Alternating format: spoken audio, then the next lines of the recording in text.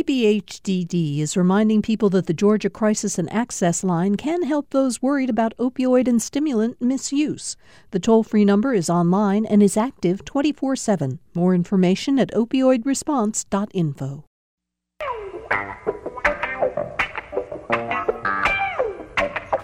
Great to have you all with us today for Political Rewind. I'm Bill Nigut, and got a busy week ahead of us. After an exciting weekend, most people glued to their TV sets, focused on Augusta, Georgia. Jim Galloway, there aren't too many times of the year when Augusta, Georgia has the eyes of the nation upon it, but they did this week. In a good way. Yeah, in a fabulous way. Of course, we all know by now Tiger Woods reclaimed his Masters title in an astonishing reversal of his career. Another quick note, if you have not been paying attention to your TV, if you're near a TV, or if you haven't been watching feeds come in on your internet, Notre Dame is burning.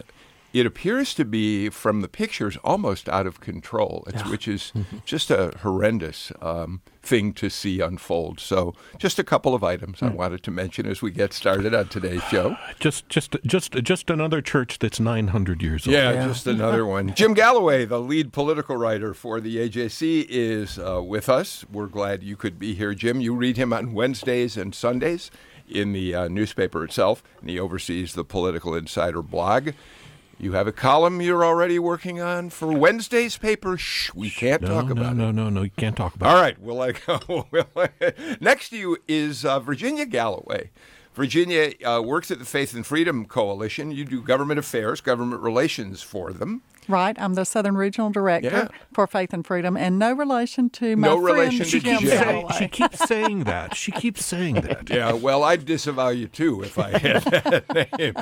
Virginia is, among other reasons, it's wonderful. You are one of the original founders of the Atlanta Tea Party, and you're celebrating your 10th anniversary in about an hour after we get off the air down at the Capitol. That's right. We're really excited to be welcoming Senator David Perdue to come speak with us, and my boss, Ralph Reed. Yeah. A lot of other notable people will be there, and it'll be an exciting time and kind of a little reunion for the three of us gals who got together 10 years ago and had this crazy idea of doing a little gathering down at the Capitol that then kind of turned into a monster on us. Melita Easters is with us. She, of course, is the founder and the director of the Georgia Win List, which recruits and supports the candidacy of Democratic women who are pro-choice. And we talk about you when you're not here, Melita. Glad to have you with us. But thank you for having me. We say often that there are few people in this state who can claim to have recruited as many women candidates for office in Georgia as you have. And I was thinking, as Virginia Galloway used the word gals, I couldn't be caught dead using that word in your presence. Well, we're very proud of the 70 women we've helped elect and the 44 women who currently serve. Virginia and I were having a talk about the fact that there's not a similar organization for Republican women to help them fight the good old boy network, as evidenced by the recent photograph of Renee Unterman surrounded by 33 pale male senators in the abortion debate bill. I'm thrilled to have you both here. You both represent completely opposite poles of the political spectrum. It'll be fun to be able to talk with you both today. And for the first time, we're welcoming to Political Rewind Chuck Clay, former state senator out of Cobb County. You were first elected, I want to say 1988, to the state senate. Am I right? To the senate. I was a county commissioner. Yeah. Knew Jim before that. 86, 88 was when I went to the senate. And a former chairman of the party, of the Georgia GOP. When were you chairman of the Republican Party? Just think Chad's, 2000. Okay. 99, 2000, 2001. Didn't think the tenure would ever end at the time and place. You served in the Senate for how many years? 12 years. 12 years. I was minority leader. Yeah. The last Republican minority leader. I don't get a plaque or a picture down there being the last of you. Only get for the first of, but hey, got to be the last somewhere. We're glad to have you here. My Thanks pleasure. for joining us, Chuck. My pleasure. Let's start with this anniversary. Jim Galloway, you wrote about this. Well, of course, ask Virginia about it, but you decided it was something you wanted to write a column about. It was in yesterday's paper. People can still read it online. What was it about this anniversary that made you decide you wanted to devote your Sunday column to it? Probably number one. There's always a Sunday column that you have to fill. You do have to fill that acreage. But it's that day, April 15th, 2009, was just so crucial to the political scene that followed in Georgia for a number of reasons. Number one, it truly was, this Tea Party movement really was a revolt against the Republican establishment. And if I can take the listeners back just a little bit, I mean, we had that was the season that we were first discussing what we called the bed tax, the levy placed on hospitals throughout the state in order to draw down more federal dollars. We had Republican controlled House and a Republican controlled Senate that were both virtually every member had signed a no tax pledge by Grover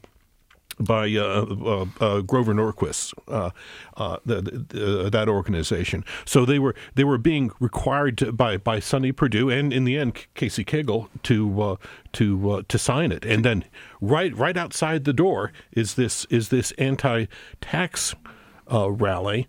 And it was obviously a reaction to the re-election to the election of Barack Obama, but it was also a reaction to the steps that George W. Bush took during the Great Recession to beat off the Great Recession. I wanted, before we continue our conversation, I want to play just a little bit of the infamous moment in cable television.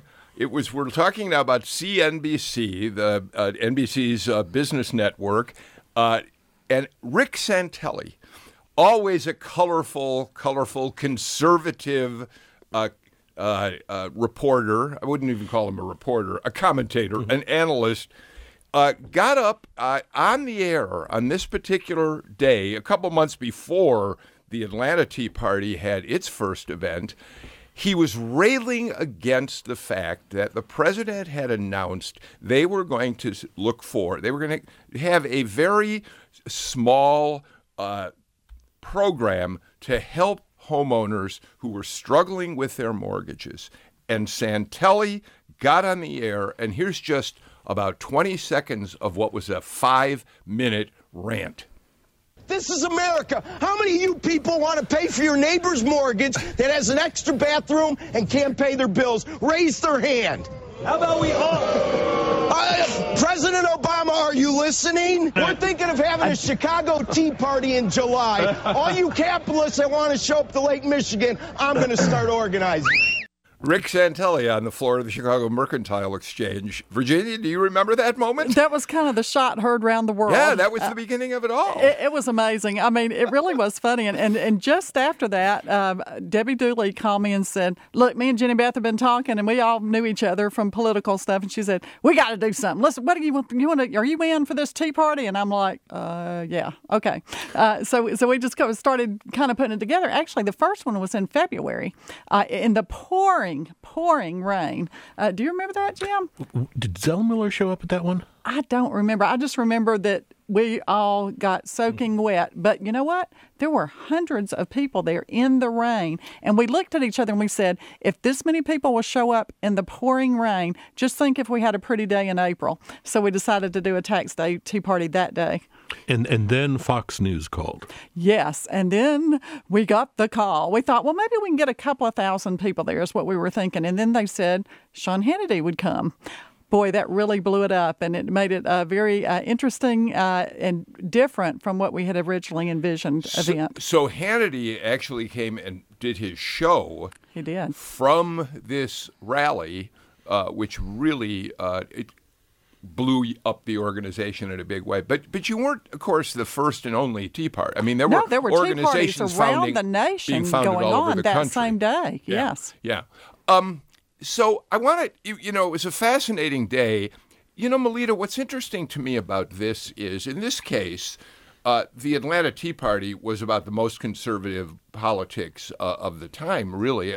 It was a cry in the dark against the establishment in many ways, and not just Democrats, not just Obama, but the Republican establishment, which was, I think it's fair to say, Virginia, many of you felt was not acting in the best interest of the people with things like a tax increase and that sort. So you weren't necessarily, it wasn't just entirely partisan. It wasn't entirely partisan. It was actually just a really,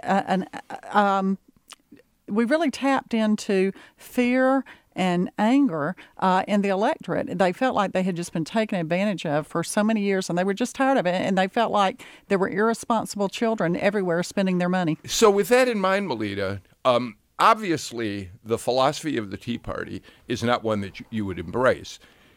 The fact that they became a grassroots movement, which effectively went out and had an enormous impact on our politics, did, it seems to me, presage, give a template for people, regardless of whether they were on the Tea Party side or not, to look at their politics in a much more localized, hyper-local kind of way, mobilizing the troops on the ground. I think they give a template absolutely for how you mobilize troops on the ground. And I think in some ways, with Debbie Dooley's activism against sitting Republican Public Service Commission members, you have the Freedom Caucus in the House actively opposing Speaker David Ralston. So there are vestiges, even though the Tea Party helped create changes in the Republican Party, you still have vestiges of dissent within the Republican Party. But certainly the women who are now angry about what they see in the misogynistic policies that they believe the current Republican administration is putting forth, then women are organizing in that same grassroots way. And then the other thing that you see, I think, the Tea Party was opposed to the health care and using the word socialism against Democrats. But it's very hard to make that message ring true when over the weekend we learned that the top 4 pharmaceutical companies in this country received $7 billion in tax breaks. So there's a real big shift of hypocrisy there. Chuck, I want to get you in, but let me give you a chance to comment on that, Virginia, because it is interesting that the Tea Parties did work against Obamacare. In the years since then, you'd have a harder time mobilizing people, I think, against Obamacare today, because as we learned in the 2018 election, there are aspects of Obamacare, particularly pre-existing conditions, that the people of the country really embrace. Is that a fair statement? Kind of, yes. I mean, I'm still very opposed to Obamacare. I will just tell you, I am. I think it's horrible, and I know what I pay and what my employer pays for my insurance for my husband and I, and it's outrageously ridiculous. I think there are other solutions, but I think the Republican Party should really get busy with those solutions and come out with a package that makes more sense. But I think as far as organizing people are still pretty fed up, not just about Obamacare, but really, and this is nonpartisan. Again, this is not a partisan thing. Nobody owns irresponsible spending. Both parties do it. And both parties love a new tax, it seems like. Let me get Chuck into the conversation, and then we can continue with what's happening now. I want to go back to the roots. Chuck, you're I think in many ways you are pretty much an establishment Republican. You certainly were through your career. What do you recall about how this grassroots movement, as it came after everybody, how you reacted to it at the time? And I'll even take it back one step further. I started to get active in Republican politics in 1980 when a guy who sold typewriters by the name of Mac Mattingly got elected. 60,000 votes came in Cobb County in the morning, and suddenly the political establishment in Georgia collapsed, as it had been known since Reconstruction. The Republican Party was the party of innovation. It was the party of inclusion. It was a party that was looking at how we can do things better. Talk about the old boy network. It was a lot of people from out of state, a lot of new areas. We called you progressives back then. Don't even want to use that word. Yeah, you could say bull moose, but please, not the other. But then back in the other beginning, real change was during, people forget the Robertson campaign, which was literally at fisticuffs at the time and place, where you had competing groups. The establishment, I think, did not, and I certainly didn't see myself as that. I certainly have worn those shoes over the years, but we saw that as an overhanded response by the party to folks that we felt, this is just political talking right now, that we felt we could grow around. The Tea Party was a response next, that you felt was, yeah. And then next came, and this is a few years later thereafter, how do you expand that triad? Establishment, then sort of Robertson people, and now the tax people. When we say Robertson, we're talking Pat Robertson, who ran, of course, for president. Right, yeah. Right. That was a nasty campaign that failed rather explosively. Explosively, and literally we had to have security guards escorting people out of the convention. That was the state convention in Augusta, yes, right? Yes. Yeah. Mm-hmm. Albany, actually. Albany. Okay. Albany. So let me go. But I want to say to these folks, they picked up that idea of investment traditionally, investment with with Ralph Reed and more the Christian coalition response, and then the Tea Party galvanized a bit of all of that and really tapped into something unique. All right, I want to go back again, and I don't agree with them all the time. I want to make sure we all are on the same page, Jim. When Chuck Clay says that 1980, when Mac Mattingly, the Republican, was elected to the United States Senate, and it was kind of revolutionary, took us into a new era, he is talking about the fact that that seat had been safely held by Democrats for by Herman eternity. Yes. And the guy who held it, Herman Talmadge, a Democrat, but certainly a symbol of what the old Democratic Party was. Right. We can buy a primary fight against Zell Miller, and stories about an overcoat filled with cash. Oh, That's yes. right. That's right. That little thing. You know, that's an interesting thought, Melita, that, you're a very proud Democrat. You've worked hard for Democratic candidates. But the tradition of the Democratic Party, in the same way that the Tea Party may be now thinking about itself in somewhat different ways, and I want to get to that, that old Democratic Party, I'm not sure you would have felt as comfortable rallying people to run for office back in those days as you are today. That old Democratic Party was very much the pale, male, good old boy network that Windlist was founded to go against. And the Democratic Party of today, with Nikema Williams, Senator Nikema Williams as the party chair, is a vastly different party, a far more inclusive party, a far more diverse party than the Democratic Party in the Herman Talmadge days. Okay, so Virginia, let's move forward on this. When I read Galloway's piece, here's what his take is, and you tell me if he got it right. He talks about how 10 years ago you were organized around issues like tax cut, not having tax increases, opposed to the Affordable Care Act that the president would evolve into. And he suggests that today, those of you who were part of that movement then, the Tea Party itself is kind of been replaced by the Trump Party, it strikes me, right? To a great degree. I mean, Jenny Beth Martin started the Tea Party Patriots, a national group, and it's still there and still working alongside a lot of other groups. There used to not be so many groups outside the party, and now there are tons of groups. So we kind of all went different ways. Jenny Beth did the Tea Party Patriots, and I think they're very much focused on deficit issues and taxes and those kind of fiscal issues, as was my former employer who I worked for at the time, Americans for Prosperity.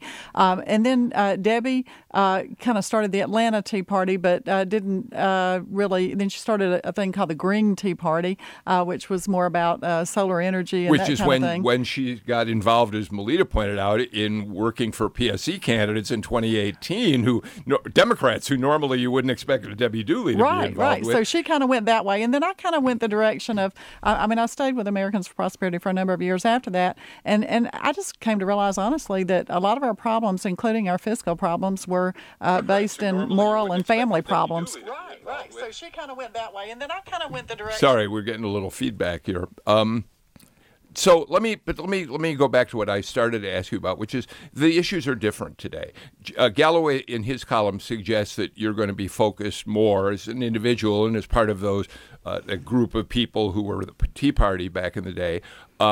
Issues like the Democratic Party becoming a socialist party. The kind of messaging that President Trump is beginning to develop today. Is that fair enough that you're fighting now against what you see as socialistic encroachment upon the Democratic Party? Well, it kind of always was what we were fighting against, really. Okay. It was just big government. The government is the answer to everything. We don't believe that. Those of us who are involved. Now, I didn't set the theme for this Tea Party myself. I was invited to take part in it, and I appreciate that. But I think that it's really pretty consistent that we have never believed that government was the answer, and we don't appreciate them taking money that all of us have worked hard for to try to be the answer for everybody, for every need of their life. Hence Rick Santelli's rant. Correct. But you do have to admit that the emphasis that y'all were placing 10 years ago on the deficit and federal debt, that's kind of vanished. I wouldn't say it's vanished, but it's gone into the background. But it shouldn't be. I mean, I'm all for bringing that back up. Well, the president certainly has not done anything to decrease the deficit. I will agree with you there. I mean, he's got a complicit Congress going, and it's hard to fight the system, even the system that is elected.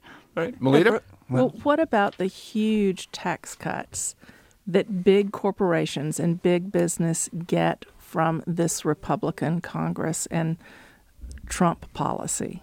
Well, we had the highest tax tax rate in the world for corporations, which was crazy. We were losing all these companies to overseas, and we've seen a lot of companies coming back, which is why we've got the lowest unemployment rates that we've had in decades. I think it's a wonderful thing. Now, also, I was really happy when I did my taxes for a change. My husband is self-employed, and so there was a really nice break put in there for middle-class folks like us. Whereas, Chuck, what the news coming out of a lot of people filing has been, and of course we know today's tax day, has been that they've been surprised that they're not getting the returns they expected, which primarily may have to do with the fact that in order to take advantage of the new tax code, you had to adjust your withholdings if you're a W-2 employee, right. And people didn't realize they had to do that. Well, one, politics, and everybody in this room knows that, is a constantly evolving scene, responding to what you see as the major,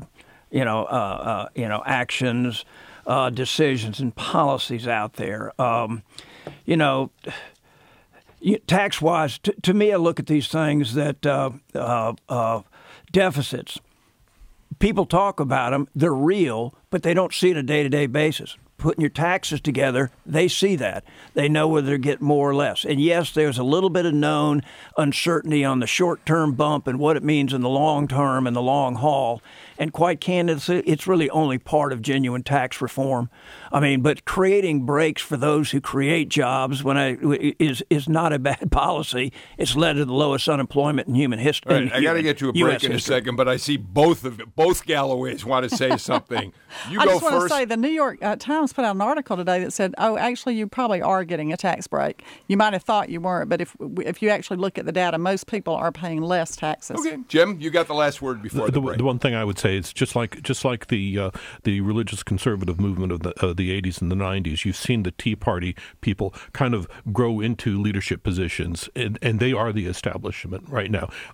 Virginia's husband, Darrell, just got elected chairman of the Georgia 14th District GOP. Julianne Thompson, another Tea Party. Her husband is a member. National committeeman in the Republican Party. Exactly. Oh, Virginia. Just another establishment person. I'll answer that in a minute. Let's take a break. We'll be back in just a minute. This is Political Rewind. Everything you hear on GPB is powered by you. Your support helps pay for the news and information GPB brings you day after day without the pressure of commercial interests. Together, thanks to listeners who have stepped up during traditional fund drives in the past, we've come a long way in public radio. Now we're asking you to support GPB during a new, innovative way of fundraising. We're calling it GPB's Stealth Drive. It's a simple concept, more of what you come to GPB for, and less time fundraising on the air. Hi, I'm Bert Wesley Huffman, Senior Vice President and Chief Development Officer at GPB. Now's the time to join the public radio family and support the programs that make a difference in your life.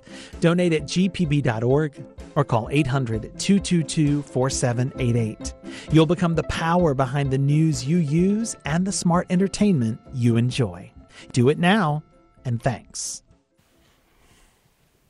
We're going to just one more item about this Tea Party reunion. Jim Galloway, you pointed out, we've already said David Perdue is going to be there. You asked the question in your column, will he be wearing that ubiquitous blue jeans jacket that he wore throughout his campaign? Well, he has probably had others, but I think this is probably the first big rally of his reelection campaign. Yeah. I think, and I know they're trying to keep on message and not let this turn into a campaign event. But I wouldn't be surprised if he shows up not just in the blue jean jacket but with the red cap too. Well, that's interesting. The reason I asked that question, Melita, is that I interviewed David Perdue not too long ago, and I said, Senator, you ran as the outsider. That jacket was the symbol of your being a grassroots kind of guy, an outsider. You're now a United States senator who has the ear of the President of the United States day in and day out. How are you going to run? You're not the outsider anymore. No, he said, I think I'm still the outsider.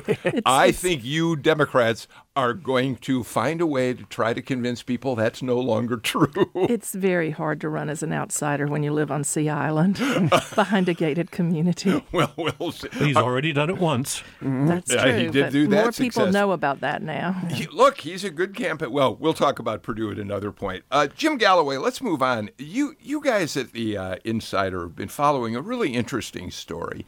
The new director of the State Ethics Commission is David Imadi. Mm-hmm. He is a former Douglas County prosecutor, right? Former DA for Douglas County. A DA in Douglas County.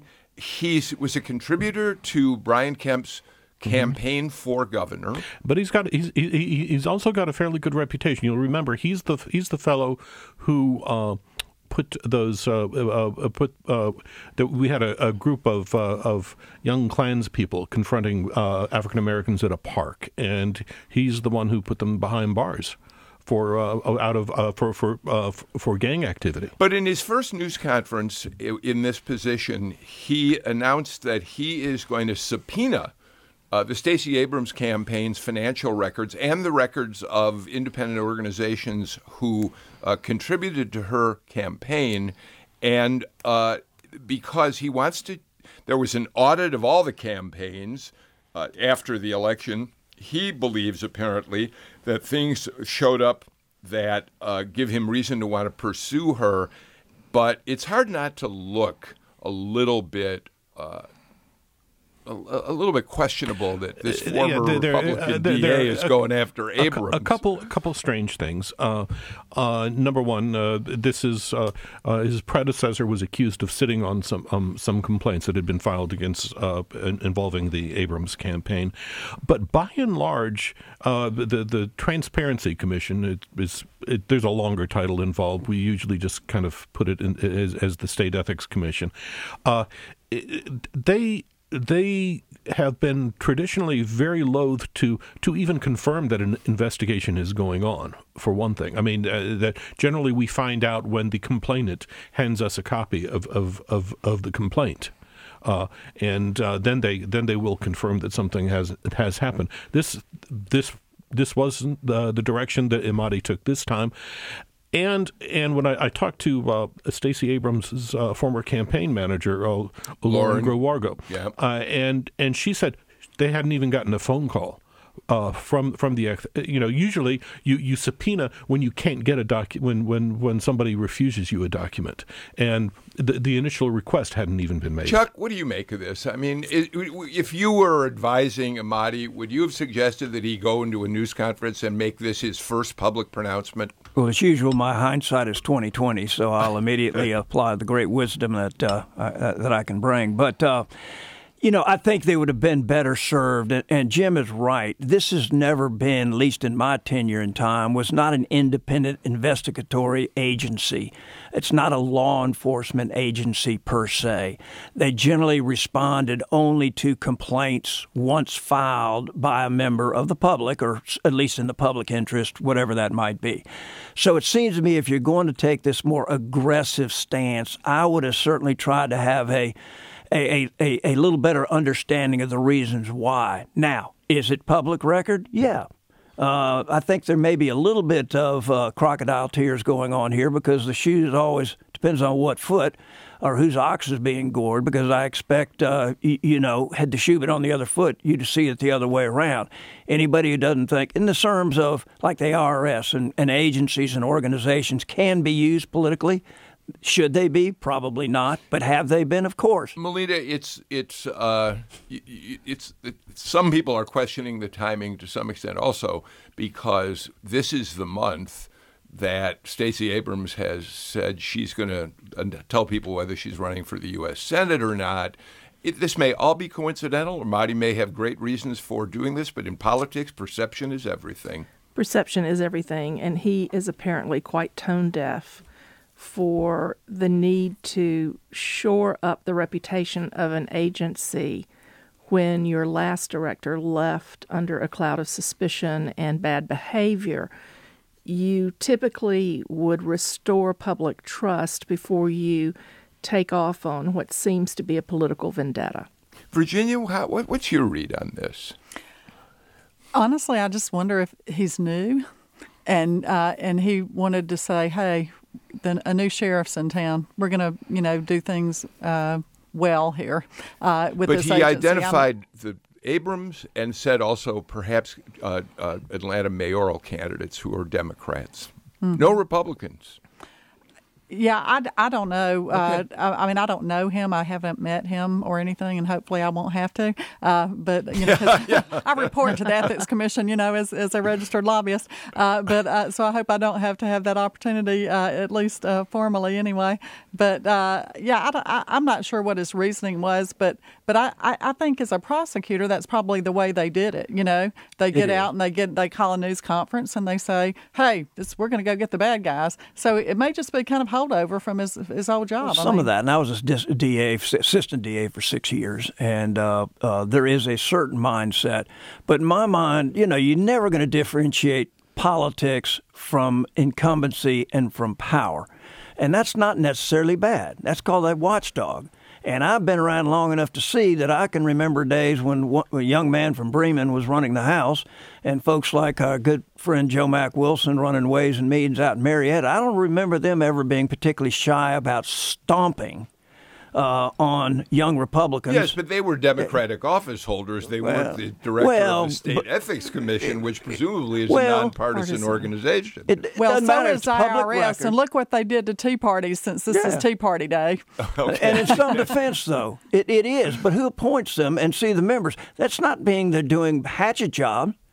They're entitled to do a search for a public record and hold people accountable. I can assure you when the Democrats take control, you'll see the same. Do I like it? Not really. I'm glad you said that. Not really. I was not suggesting Ahmadi was I know.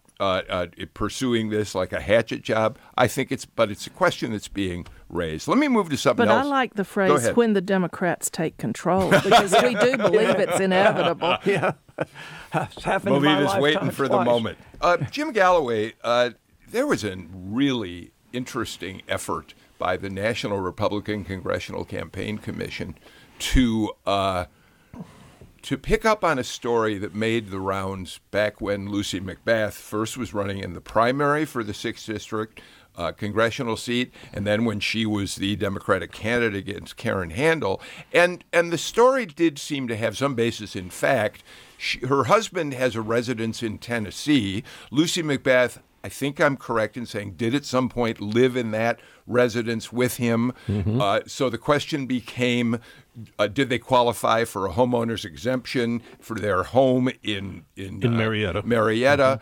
And it got talked about during the campaign. It obviously didn't undermine her efforts. Now the NRCC comes along and pulls a stunt in which they have a package delivered to that McBath address in Tennessee and trumpet the fact that McBath signed it for the package. They display the signature and say, look, we've got her. She does live at this address in Tennessee. And then what? And then us old fogies who know how to read cursive writing look at it and see that it doesn't say L. McBath. It says M. McBath. And her mother-in-law, I think her name is Maryland. And I should say, at the heart of this thing, Bill, was you had the Cobb County tax assessor not too long ago disallow, I think, 2016, 17, and 18 homestead exemptions claimed by the McBaths. And last year, the Handel campaign tried to use this as proof of non-residency. And homestead exemptions can be a factor in determining residency. It's not the factor. But the NRSC has gone, CC has gone back to this, and it was a misfire. Yeah. And Melita, the Republican Party, the Democratic Party, they all played dirty tricks. But this one kind of gives us an idea of just how dirty on both sides this race for that McBath seat could get. It's going to be a very tough-fought campaign, but I think elderly in-laws or parents should have, on both sides of the aisle, the same sort of deference and hands-off approach by the media that children have of politicians on both sides of the aisle. I don't see that issue getting any legs or moving. I don't find it particularly appealing, and I don't find it particularly effective. I just don't think if it was going to be an issue, the time to do it was at qualifying and have a challenge the qualification, not trying to rehash a homestead exemption a year or more later. There are a bunch of issues. It will be a hotly contested race. I have just not, in my experience, find that type of thing to be particularly effective in bringing a candidate down, or an incumbent particularly. Yeah, I think what's interesting about it is that the misfire is kind of more potent than the effort in the first place, I think. Certainly possible. Virginia, talking about Lucy McBath, she held what I believe is her first town meeting over the weekend since being elected. And an incident occurred during that town meeting in which one of the participants was a woman who got up and expressed her concerns about illegal immigration into the United States. I wasn't there. I don't know, Jim, I don't know if you know exactly what the woman was saying, but she clearly was anti-immigration, and the crowd started hissing her, which, given that it was probably a pro-McBath crowd, shouldn't be surprising to us. But McBath had one of those kind of John McCain-like moments and said, let's respect each other. We don't need to start hissing and booing. Let's try to listen to each other. It was at least a good moment for her. It was. And I think that we really all need to take a deep breath and think about the fact that we all live here together in this state, on this planet together, and just be decent to each other, even when we vehemently disagree. And I'll give a quick example of that. Down at the state capitol, when we were talking about the heartbeat bill, of course, I was working on one side of it, and the folks from Planned Parenthood were working on another, and there were other people down there, just lots of people working on different sides of that issue. It became pretty tense one day My daughter actually sent me a photograph and said, "Hey, is this gal down there?" And I said, "Yeah, as a matter of fact, she is." And she said, "Well, you should introduce her. Yourself to her. I went to college with her." Yeah. And so she was working on the other side. I actually did introduce myself to her, and now we give each other a hug every day. We're still on opposite sides of the issue, but we get along. We had a wonderful conversation. She loves my daughter. I love my daughter. We have that in common. Well, I'm going to agree with my Republican colleague that both sides of the aisle need more civility. And I applaud Lucy McBath for telling her crowd, let's be civil. And I think people often forget, and those of us particularly who've been around politics, it's easy to see the bad and often to overlook the good. But it's the small gestures in life. It's generally the small gestures in life, the kind letter, the note, the whatever, and the more people would do that, both sides, absolutely nonpartisan, you'd be amazed the kind of changes you could get, I think, in the atmosphere of some of these charged meetings, group meetings, those type of things. If everybody just said, wait a minute, as you say, just take a breath and do try to listen. You can dispel a lot of the ill will just by being fundamentally polite. And you can disagree with somebody and still be friends. Imagine that. Shocking. Let's do this. Let's get our final break of the show out of the way. This is Political Rewind. We will be back in a moment. Support GPB now at 800-222-4788 or gpb.org and receive tickets to see best-selling author David Sedaris before they go on sale to the public. David Sedaris will be at the Fox Theater in Atlanta on November 20th and the Classic Center in Athens on December 4th. You'll also join us for GPB's pre-show reception. Call 800-222-4788 or give online at gpb.org. And thanks. On the next Fresh Air, journalist and biographer Robert Caro talks about unearthing the seamy details of political deal-making to understand the nature of political power. Caro spent decades researching the careers of President Lyndon Johnson and New York City power broker Robert Moses. His new book is called Working. Join us. Fresh Air is this afternoon at 3 on GPB and online at gpbnews.org.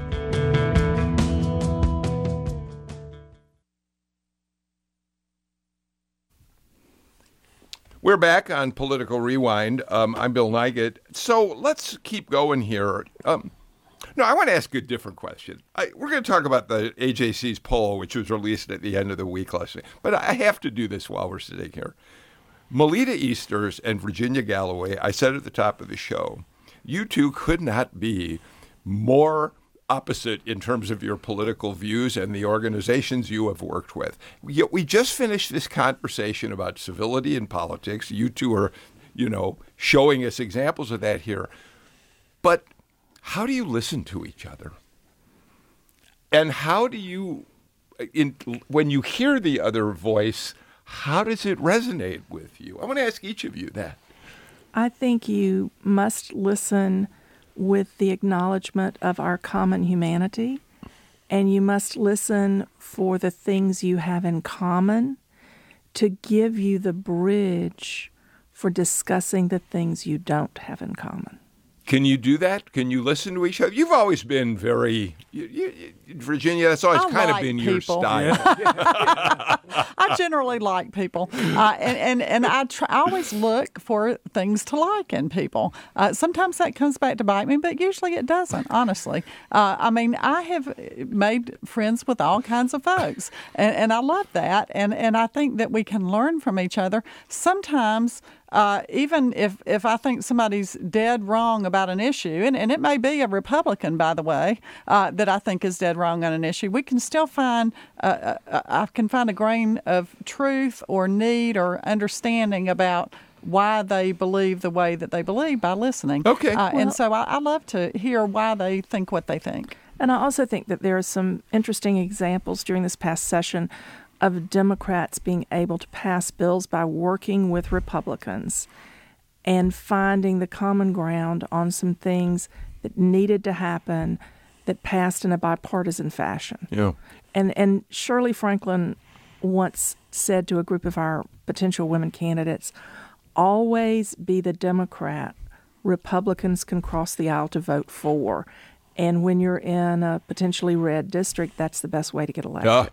Chuck Clay, you've always been able to work across the aisle in your career, and it's served you well in your post-legislative career, too. Well, to me, going back to what I said, both these, I enjoy people, I enjoy the give and take of ideas. You have to start with respecting another side unless somebody is so shrill or is in a place where it's really violating either your personal space, your privacy, or just common decency. And it was always fun. Now, it was very easy. When I went to the Senate, I think I was the 11th Republican out of 56. So if you looked up irrelevant in the dictionary, you'd see a picture of me. So you either worked across the aisle or you didn't work at all. But that was really very I never thought twice. The Pear Howards, Culver Kids, Paul Coverdale's, Johnny Isaacson's, even Zell Miller's. People forget two things. Were it not for Republicans, we wouldn't have a Hope Scholarship now. They were the swing vote in passing the lottery. And the flag change, ultimately. Were it not for a handful of Republicans working with Democrats, we were able to change Scott, the flag. I love hearing Chuck, Jim, evoke Zell Miller's name in terms of this. I mean, Zell didn't care who you were. He was still going to be cranky with you. He would challenge you to a duel. I need your vote. If you're in the what media. do I need to get it? That was his very simple conversation. I just wanted to have that quick conversation about that. Jim, you guys released at the paper pretty interesting polling numbers on Friday. Let's just go over a couple of them very quickly. Number one, Virginia's on her way down to the Tea Party rally, and David Perdue will be there. David Perdue sits with the highest approval numbers of any of the Republicans. I believe he's still above Brian Kemp, although maybe I'm not right about that. He's at 47%. Yeah, he's above Kemp on that one. He's above Kemp. But Kemp has improved. He's well above President Trump, who's at 40%. Right. So, and at the same time that we've got Perdue maintaining this 47% approval, Stacey Abrams in your poll has dropped off 5 or 6 points. What do you make of that, and what should we take from that? Number one, I would say stasis is accomplishing a whole lot here, and that an equilibrium is settling over the field after the 2018 gubernatorial race. That you've got a collection of people looking at Brian Kemp and maybe not approving everything he does, but the guy hasn't, he hasn't been Melita will take issue with me on the abortion bill, but he hasn't been the force of evil that many Democrats thought he might be in November. And you've got Stacey Abrams coming off this incredible high. I mean, she was up 52%. Yeah, in January, and I don't think you can't sustain that without being in office, I think. No, two just quick observations. I know this is really irrelevant, but it's true. The single most popular politician in my lifetime by polling was one Sonny Perdue. Sonny had higher numbers than Johnny. Higher approvals. When he left office, he had the highest approval. So you're going to get some name, I hate to say it, but you're going to get some spillover. Perdue is Perdue to a lot of folks out there, and that's just a fact, which says you can't read too much into it, and I think Jim's 100% correct. I think a little bit of the post-election debrief, exhaustion sort of sets in. Things settle back down to a little more normal areas, and I think in the case of Ms. Abrams, very fine person and an excellent candidate, obviously. But without that foil, without a Brian Kemp to run against, your numbers are going to settle a little bit because you're not in the paper every day. Melita. Well, and she's also not on TV in the way that she was early after the election. And she's not been holding big events in Georgia anymore. Well, I wanted to ask about that. She's obviously become a national star. Absolutely. She is still talking about whether she could or become a candidate for president. But if she's going to run for Senate, is it time for her to get back to the state and start having the conversation with Georgians again? Or is it just as worthwhile for her to stay out there on the national stage? It's a tough call for her. And I repeat what I said before on your show. The world is her oyster right now, and the longer she delays a decision on a Senate race, the more paid speaking engagements she gets under her belt, and the more national attention she gets. And once she becomes a candidate, some of that disappears. Yeah, of course, we've seen at the other hand, Virginia, David Perdue showing some very strong fundraising numbers. He's got, I think, $4 million on hand. He just raised 2.5, a couple of million in this last fundraising period. And as long as Stacey Abrams freezes the field, unless she's the candidate, that could present some problems for Democrats moving forward, Virginia. I think so. I think that most people that I know certainly are very pleased with David Perdue. And you know, I wasn't a big Perdue supporter when he first started running. I was like, who is this guy besides Sonny Perdue's cousin? You know, I mean, that didn't tell me anything. He had never been in office before, so he's kind of an unknown. But anyway, I've been very pleased with his performance in office, and he's a reasonable guy that advocates for reasonable policies. But you can also talk to him. I mean, he's nice, he's cordial, he's interesting to talk to, and I think he's a good people person.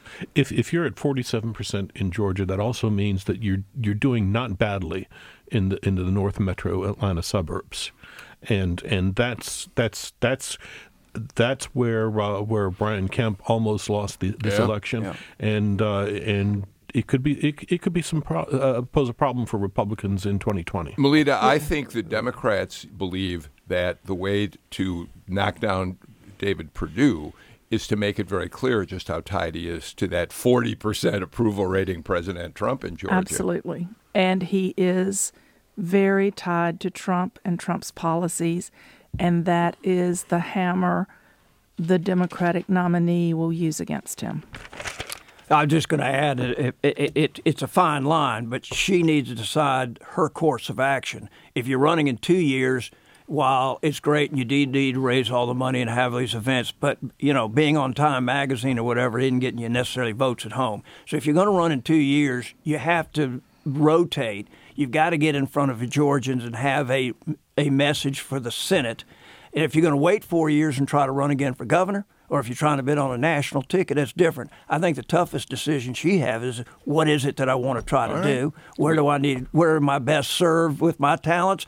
I'm not obviously for, as a Republican, I'll be working for the other guy, but she needs to make that choice and come home if you're going to run in 2 years. It is April 15th, not only tax day, but we're running out of time for Stacey Abrams to tell us what she's going to do next. She said it'd be in April sometime. We're out of time for today's show. That was Chuck Clay you just heard. Thank you. It's been a pleasure to have you on as a panelist for the first time, Chuck. I'm thrilled. And you said nobody threw me off the panel yet. Not yet. Yeah. Melita Easters, the founder and director of the Georgia Windlass. Thanks. It's great to have you here. Thank you. Virginia Galloway.